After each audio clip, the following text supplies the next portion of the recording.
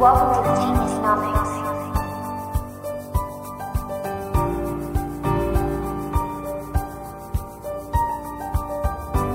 We fix the world with computer science.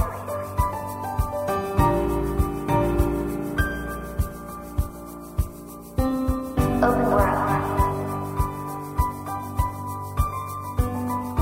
Open platform.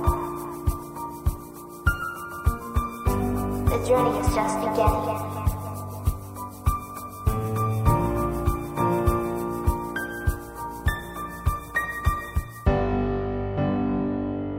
Let's talk Start Ed. I believe you makes an amazing work because initially, as I know, you started as a Ed Tech Week as an event, and after that you jumped to incubation program, and you have grown to one of the leading programs. So while we have some programs in the US and UK, France, you're definitely one of the biggest.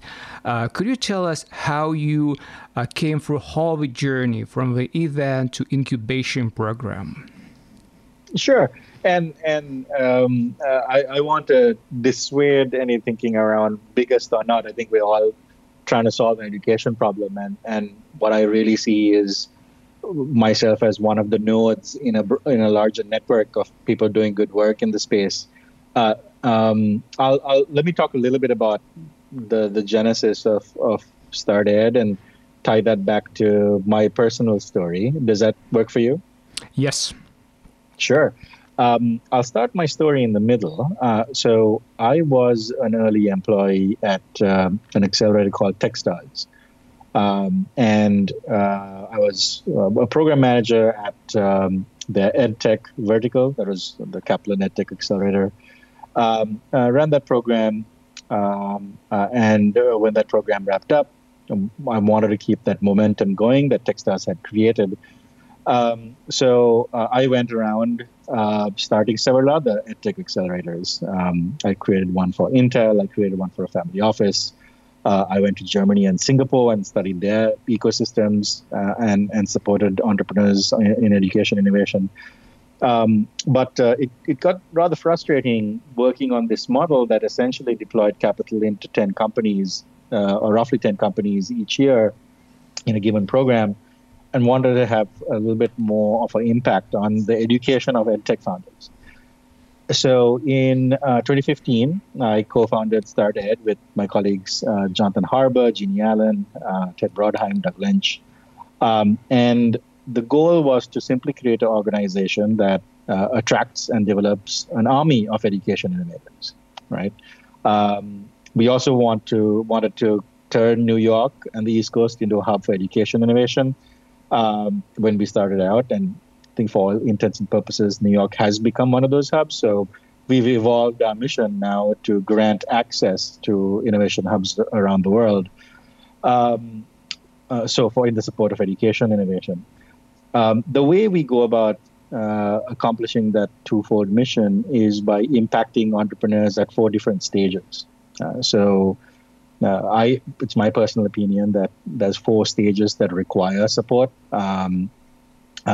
First, it's that stage when the innovator hasn't defined a problem they want to solve yet. They may be a student, they may be in the classroom, they may be working at a corporation. The second stage is when you have a problem that you really passionately want to solve. You have a company, you may have a team of co-founders, but you might not have much else. The third stage is when you have some traction, you have some evidence that you're really solving a problem. And then lastly, you're a large organization looking to source innovation and talent, right? Now, at each of those inflection points, we conduct a particular program. So for those early stage innovators who haven't defined a problem yet, we run courses through partners like New York University. Those courses involve an apprenticeship with one of the startups that we work with, and also yields a case study on that company. The second stage, when you have defined a problem, we have this online community of EdTech founders. About 100 founders at any given point are supported through perks, through weekly programming, but most importantly, a community of EdTech founders passionate about the education space, right?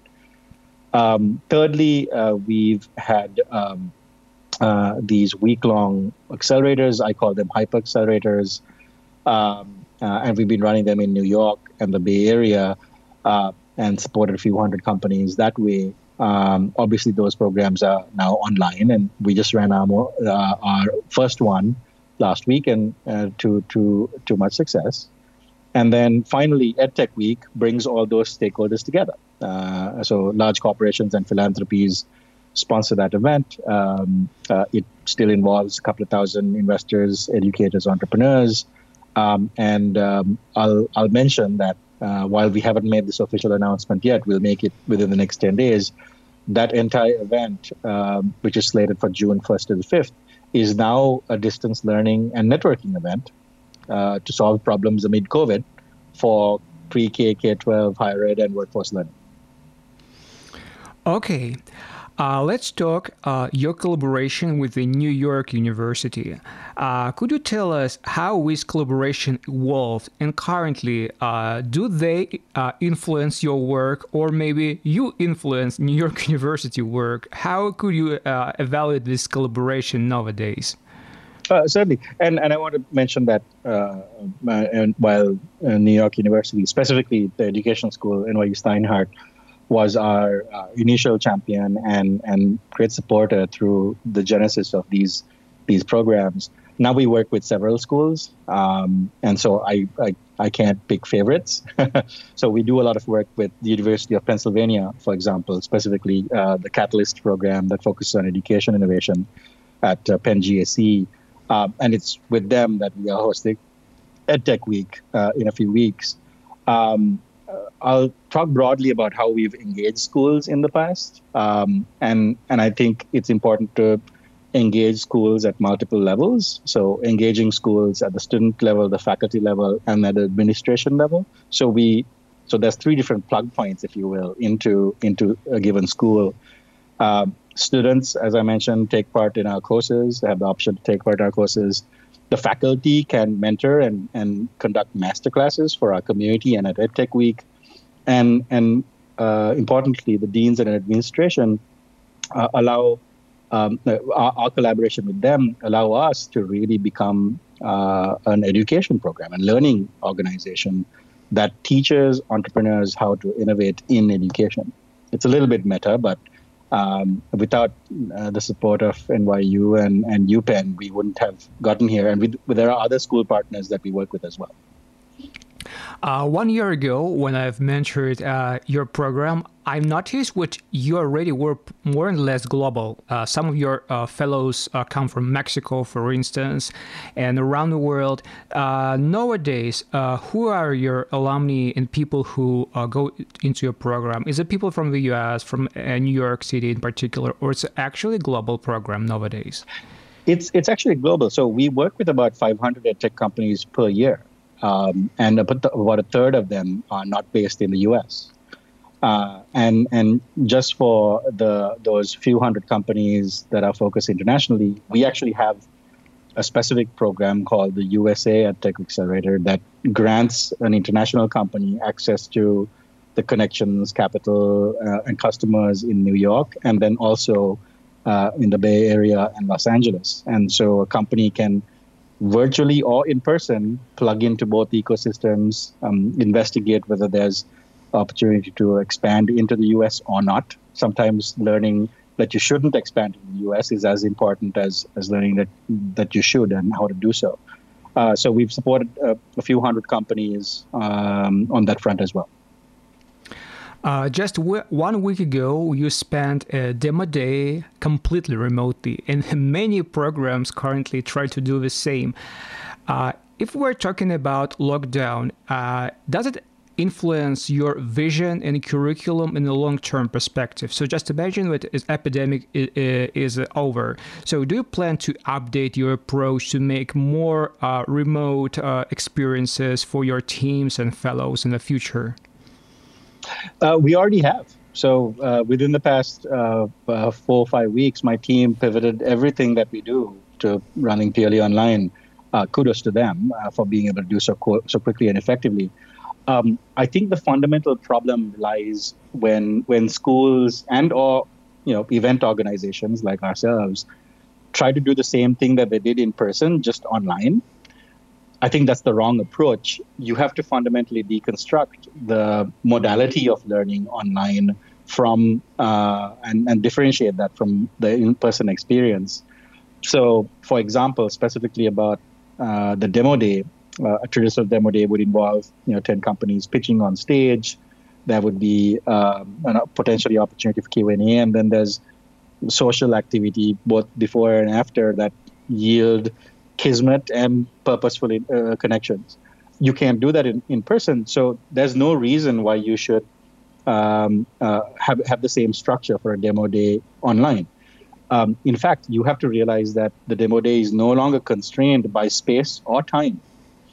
All you need to do is achieve the same goals for the company, which is allow them to meet as many people who are going to add value to their organization, right? And if you think of it from that perspective and then remove the constraints of space and time, then our demo day now looks like 10 companies virtually presenting 90-second pitches, followed by a Q&A with just the started network of mentors who are specifically interested in that company. And then if the goal is to simply get a meeting, we summarize that demo day, take out the key points from that pitch, and then send that to everyone and allow our network to book meetings with them at a later time. We don't need to be constrained again by space and time. And that's actually yielded a very decent experience for the companies because now they're getting far more outcomes, i.e. meetings coming out of a demo day. Let's talk about technology, priorities, and focus. You mentioned what teams come to you from across the globe, and it means that we solve pretty different challenges. For instance, if we have team from South Asia or from Africa or from Europe, sometimes we solve problems like some access to education, some basic problem. At the same time, if we jump to US, we are solving a bit more technology advanced problem.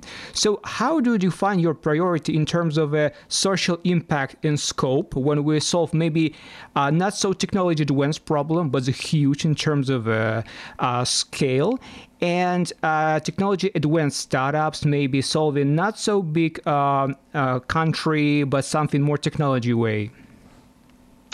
Just so that I understand the question, the question is fundamentally about impact versus using technology to create that impact. Yes. So I've always believed that everything starts from the problem that you need to solve.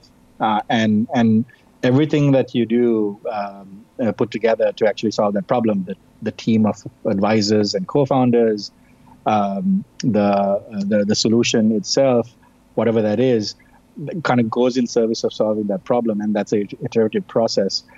The technology is as much an input into that as anything else, right? And it's perfectly fine to build a technology-enabled business that's impactful and solves a problem, as it is to build a pure heavy tech business in education that solves a problem. I think the technology is the tool and the secondary point, and you need to iterate on that. And if what I've tended to see is the worst thing that you can do is build a solution with heavy tech without having a really good understanding of customer user needs in education.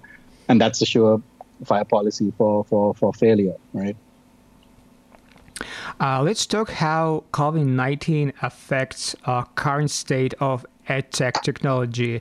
Based on your statistic, do you see a shift in terms of teams you face every day in your latest demo day, for instance, in terms of how often teams started to tap remote learning, some specific niches focus on lockdown situation? Do you feel that there is some kind of long-term shift in edtech which you never seen before? Absolutely. I'll quote Michael Moore at Global Silicon Valley and say that there's going to be quite a few learners and educators that come out of this experience having had a good experience with using distance learning and edtech. And there's going to be a portion of folks who don't come out with a good experience, right? The folks who have a good experience come out of it will probably keep doing it more. And because we're in this gigantic controlled experiment where every single person in the world, relatively, has to trial distance learning and use it because the other options aren't available. Think of this as the largest user testing experience in the history of our industry, and a certain portion of those users are going to retain that behavior, right? So I'll start with mentioning that. I haven't run the statistics on the specific numbers of companies impacted by EdTech, but in general, the impact has been asymmetric, right? There's some companies that just happen to be in the right place at the right time, i.e., they had solutions for that enabled at-home or distance learning and working, and those companies are seeing tremendous growth. They're trying to keep up with hiring to meet that demand. Companies like Coursera, OutSchool tend to fall in that category because they're impacting learning and working at home. They just lucked out, right? They just happen to be in the right place at the right time when COVID hit. There are other companies that weren't in the right place and right time, and what I advise them to do is to be entrepreneurs. They need to speak to their customers and users, the current customers and users, and understand how their customers and users' lives have changed. And if their solution doesn't match what this new normal looks and feels like, it's time to be entrepreneurs and change your product, right? If you don't see exponential growth in your company, it's probably because your users and customers' behavior has changed. I also want to recognize that we don't have enough information yet on how things will change. I think the fall will give us more data on that fact. Right now, people are in shock and are trying to figure out what the new rules of the world are. And I think it'll take till summer at the very least for those new rules to be set. Let's talk data ethics. Recently, MIT has started a course dedicated to how to teach engineers and entrepreneurs data ethic. There's also a broad discussion about that entrepreneurs, engineers, and people who are involved in big data, machine learning, should perceive some kind of a feeling that they just coders, not the managers or owners of data. So there are many ways how to grow the new generation entrepreneurs who are responsible about how we deal with data, personal information, and privacy of people and customers. So I would love to ask you, do you have some kind of special hours or how you work with your entrepreneurs or technologists in terms of data ethic? Maybe you spend some time in order to discuss this topic. Certainly. I'll frame that in a couple of ways. One is that the current new normal has led us to require us to teach every topic virtually, whereas I think in the past there's been precedent that some topics can be taught virtually and some cannot. I think all those biases are being removed.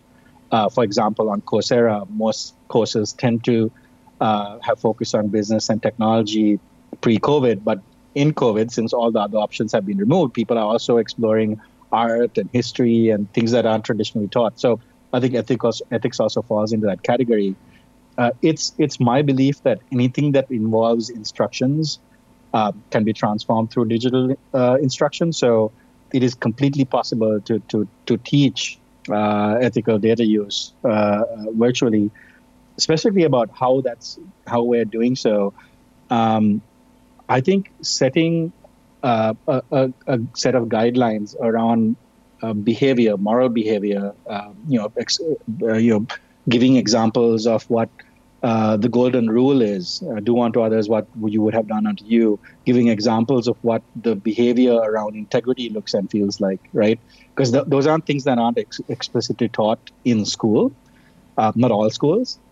That allows us to build on top of that, that foundation, the guidelines for using data ethically, right?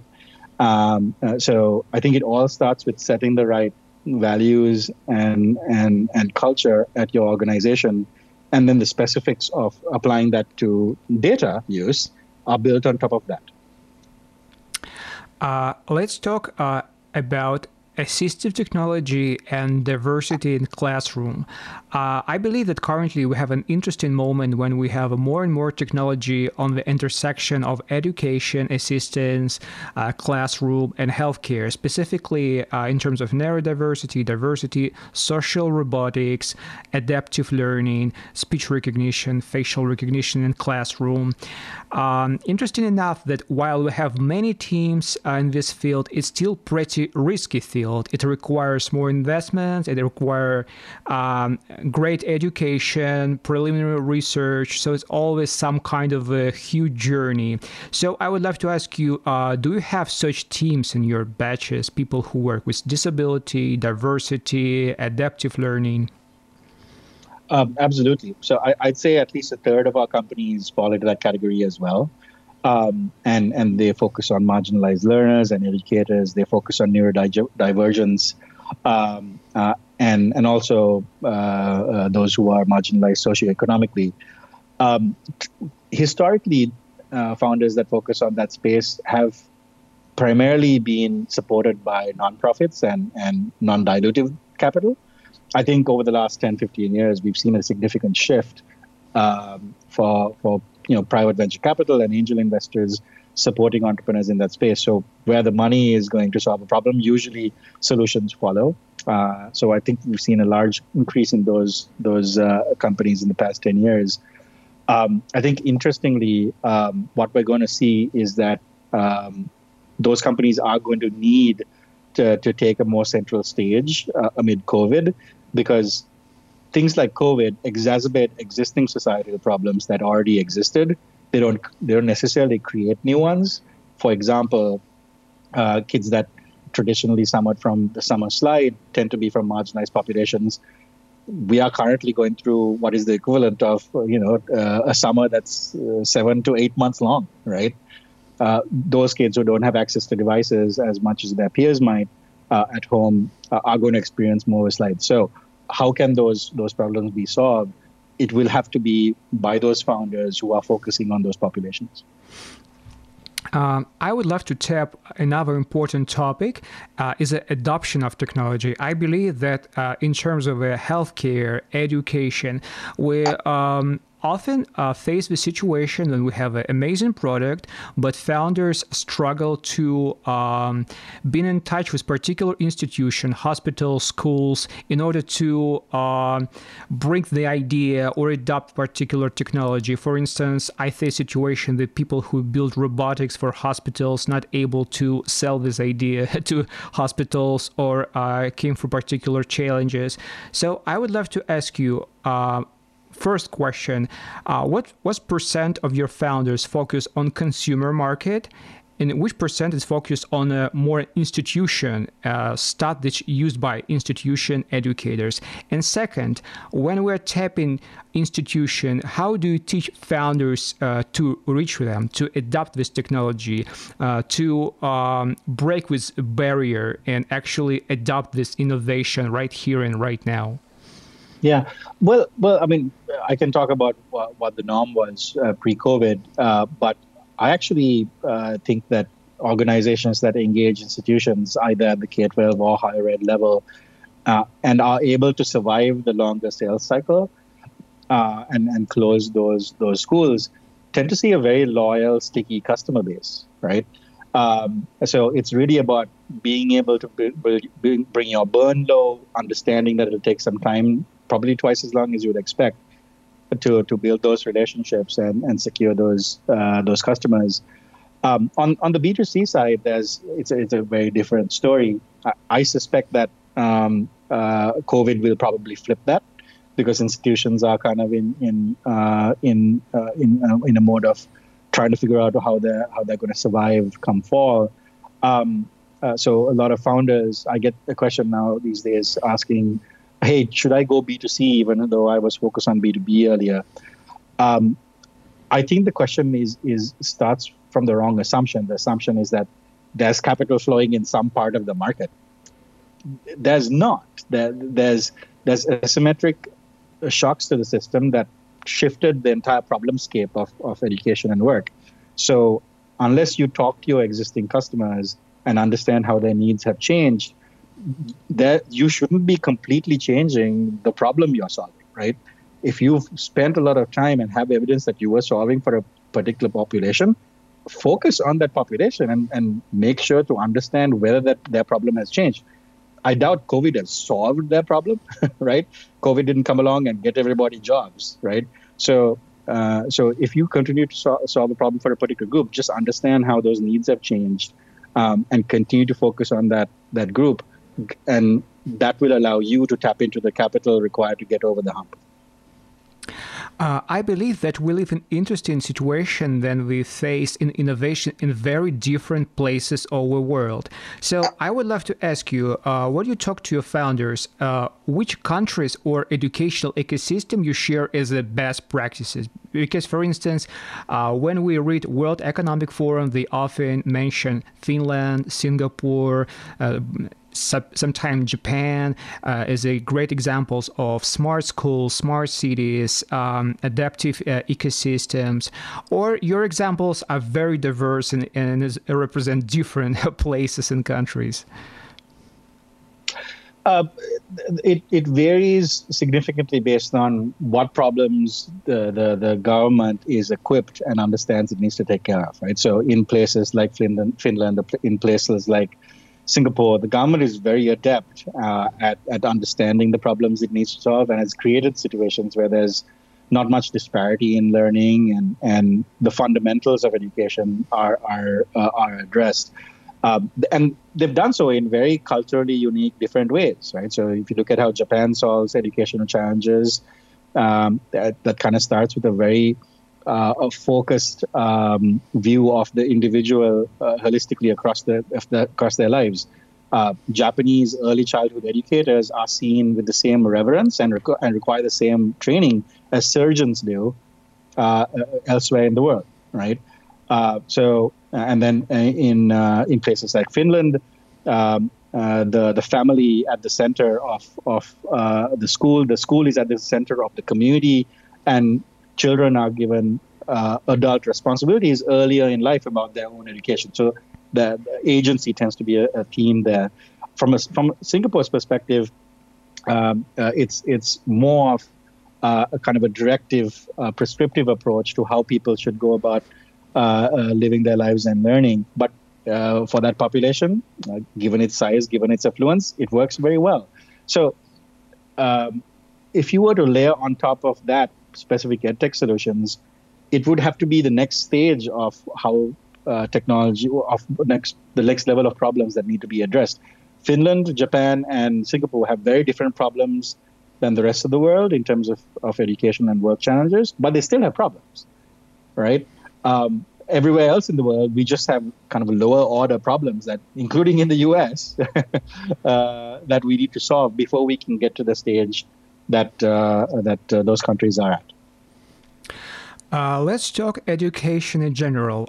Currently, specifically, when we tap Silicon Valley and technology ecosystem, some VCs like Peter Thiel, for instance, we have opinion that we have a significant gap between educational institution and reality.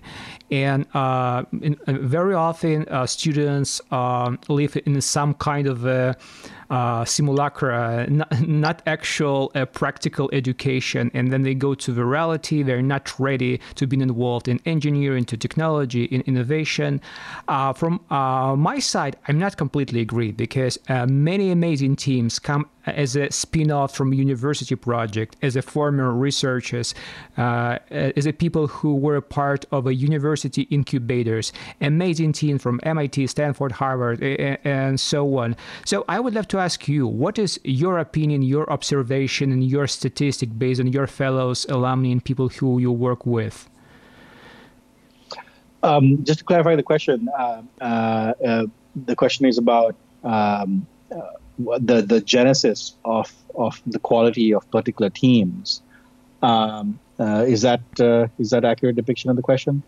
No, it's more about, do you feel the gap between university education and reality in entrepreneurs. So how often people who go from the, for instance, good universities become a good innovators, people who involved in practice and technology. Yeah, so in my opinion, great talent exists everywhere, but opportunity does not. Right, so I think what we tend to see in the ecosystems of the Ivy schools, they tend to be better resourced and therefore have better opportunity for talent to shine. I've seen great entrepreneurs come from the lowest ranking schools, but the difference from the Ivy League peers is that they had the resources available, and the modality of learning was different. Right, so typically, great entrepreneurs need to focus on learning by doing. They need to be passionate about solving a particular problem, even at a very young age. And if they happen to fall into a situation where they got to, try out what starting a company looked like when they were teenagers, because they took part in some kind of after-school program, or their parents or some mentor came to their lives and encouraged them to do so, then they tend to be as impactful entrepreneurs as their Ivy League counterparts. So I think in the Ivies, there's enough time and resources to practice learning by doing, i.e., start companies while you're learning, right? So I think that's the biggest differentiator between those two populations. There isn't a difference in talent. There's a difference in opportunity. How many successful entrepreneurs in your program represent former successful scientists or researchers, for instance? There's a fair portion. Usually, we try to include the learning scientists and the educators at the forefront of how people learn and learning science amongst our mentor community, and companies tend to tap into that advice as part of building their products as part of our programs. Traditionally, it's relatively hard to find a learning scientist for every company for every edtech company that exists. Right, that's also a severe gap in kind of the needs versus the output of talent in our industry. My opinion on involving learning science in building your product has to do mostly with the relative importance of learning and efficacy given to a product by its users and customers, right? And unfortunately, for the first 20 years of this industry, the impact of a technology solution wasn't necessarily a big buying factor. Right, as long as it fit a particular need at the administrative level, the user and the actual learner or the educator wasn't necessarily the priority. I mean, it's mind-boggling to think so, but that's kind of how the education system works. I think that's changing now. Right now, I think there is a big focus on learning and efficacy, and there are organizations out there that are actually certifying companies for doing the research. Right, so companies like Digital Promise are now certifying companies that actually do the research when building their product. They're not certifying the fact that product works, right? Because that involves a lot more variables like implementation and the match with the population. But they're simply certifying this company has done its homework. They understand the research behind the solution. Now they still have these other challenges that they need to get over to create learning outcomes. And talking about impact, how do you keep the balance between financial profitability and focus and promise? Because, for instance, I spent some time working with a startup from Africa, and I believe this team have tons of information and pitch decks about impact. The whole storytelling is great, is awesome, but it's really lacks any detail how exactly we would love to bring this to reality. So I would love to ask you about how you keep this line between being impactful, being important in terms of a mission, but still more or less pragmatic and financially efficient. Yeah, I think everybody tends to think of this tension, or imagine this tension between impact and profitability. I don't think there's a tension between those two things. I think if you're creating a great company with a specifically defined problem and have a business model behind it, then you can be impactful. And you can also make money. And you need to align those incentives in order for both those things to be true.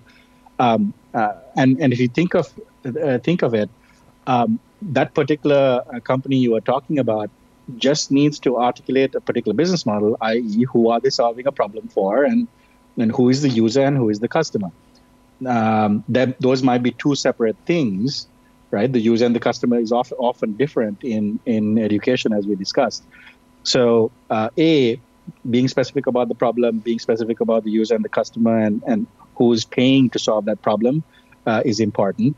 And then also realizing that different stages of solving that problem require tapping into different pools of capital, right? So in order to capital and resources. So initially, they should be considering the fact that advice and people's time is as important as funding at the earlier stage. Second, they should be aware that non-dilutive funding, if they're solving an impactful problem, is a great source of initial capital, right? So going to grants and going to philanthropies to get to a certain point of scale is something that a lot of tech entrepreneurs have access to, but might not necessarily realize that it's a good initial step. And then later on, when they've figured out that they can solve problems at scale, then start raising venture capital. Or better yet, don't. Right? You just go to your customers and build a great company based on revenue. And I think those are the better outcomes for entrepreneurs as well. Okay, I would love to talk about about universities. You mentioned that along with the New York University, you work with the Pennsylvania University and other schools.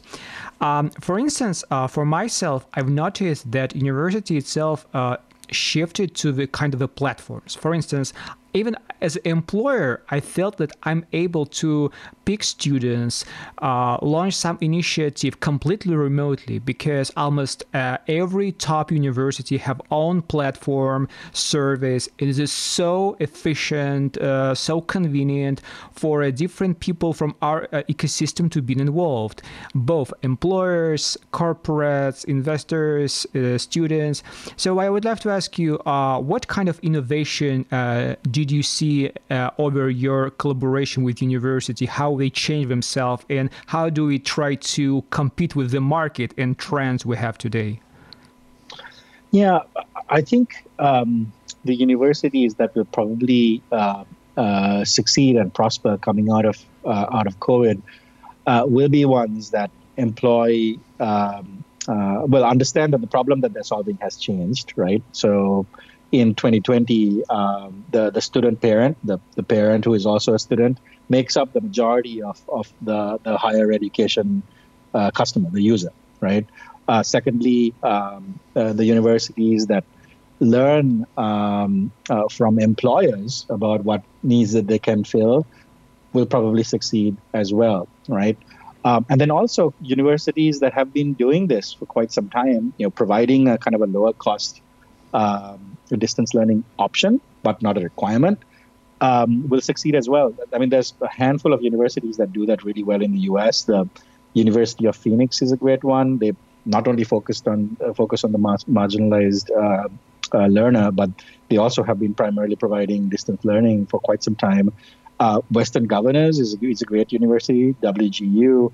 Those are the types of universities that universities should look to in redesigning their courses and creating options. It's not about shifting their entire model. Some portion of the population will go back to school in fall, right? That'll be determined by the parents' financial position and their opinions about whether they want their kids to go back to school or not.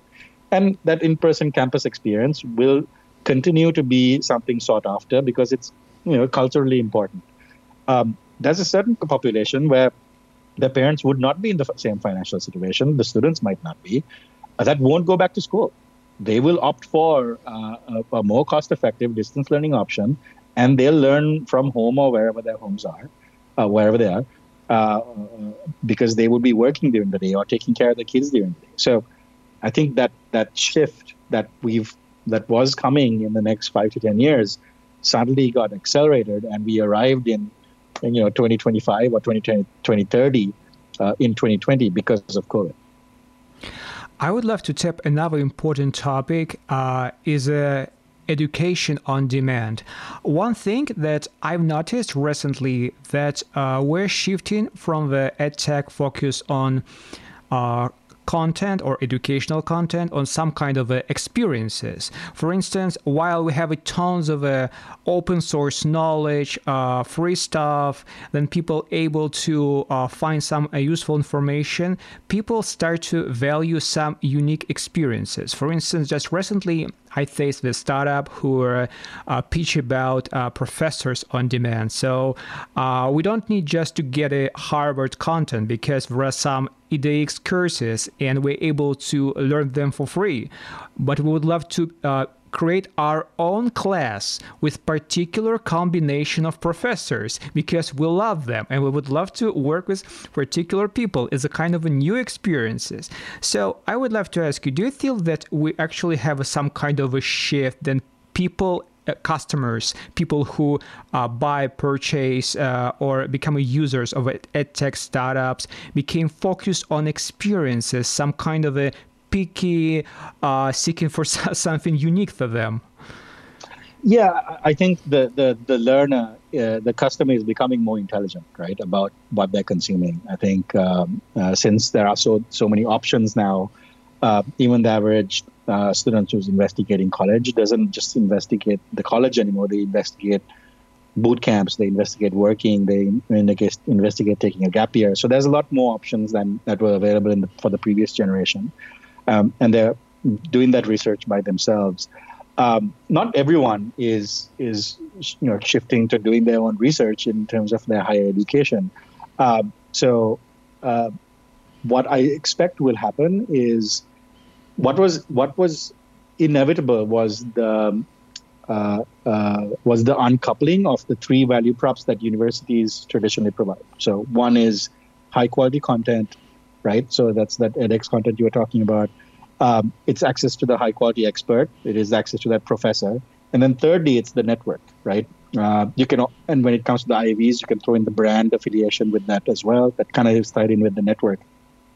Those first two things have very easily been decoupled in the last 10 years, right? So you can easily access high quality content and professors, as you just mentioned. But the network hasn't necessarily been easily decoupled. So for people who value that and will pay premium dollar for that, that's why the IVs of the world will still package those three things and sell them at a premium, right? I think everybody else will look at getting those three things from three different places. And right now, most people are willing to pay or realize the value of the content and the expert. They might not necessarily understand the value or be easily able to access that network or that brand. And another question very related to this topic, I would love to ask you about open source project. Recently, I started to explore more and more startups. Most of them are kind of a tech nonprofits focused on democratization of science, research, education, open knowledge. For instance, there are teams who try to help people to add research, even though we have no PhD, in order to involve more people into science. Some services focus on open knowledge and some open networks. So I would love to ask you how often you face such type of teams, because it's a pretty risky, it's not always profitable, but it's a kind of mission-driven work. So, you're talking specifically about open education resources? Open education, open science, open research, and related topic. Yeah, and I mean, my take on that depends on what you're opening, right? So you can be open about your technology, you can be open about your content, and there are business models that do very well focusing on open networks. I think it's just it needs to that's just one particular type of product that needs to align with who you're solving a problem for. It needs to align with the problem, and I think it's a good intermediary between the traditional venture capitalist model and kind of the philanthropies of the world donating to solve a problem. I honestly think that that particular subset of companies and products can actually expand outside of that box that I just put them in. But currently, there hasn't been as much adoption amongst the users and customers who tend to associate value with paying for something. Okay, got it. And my final question, what is your advice to people who would love to be involved in EdTech in 2020? What type of ideas, niches we need to pick, and what kind of advice in terms of maybe funding or top technology? I don't know. Okay. is my answer. But I'm putting together the group of people a few weeks from now in order to try to figure out what questions we need to ask, right, to answer these problems in the future. So I don't have the answers, but if you want to try to figure out the problem and try to figure out what questions we should be asking, I'll be gathering a couple of thousand investors, entrepreneurs, and educators a few weeks from now at EdTech Week, and we've made that free so that people anywhere and everywhere can learn what those questions are.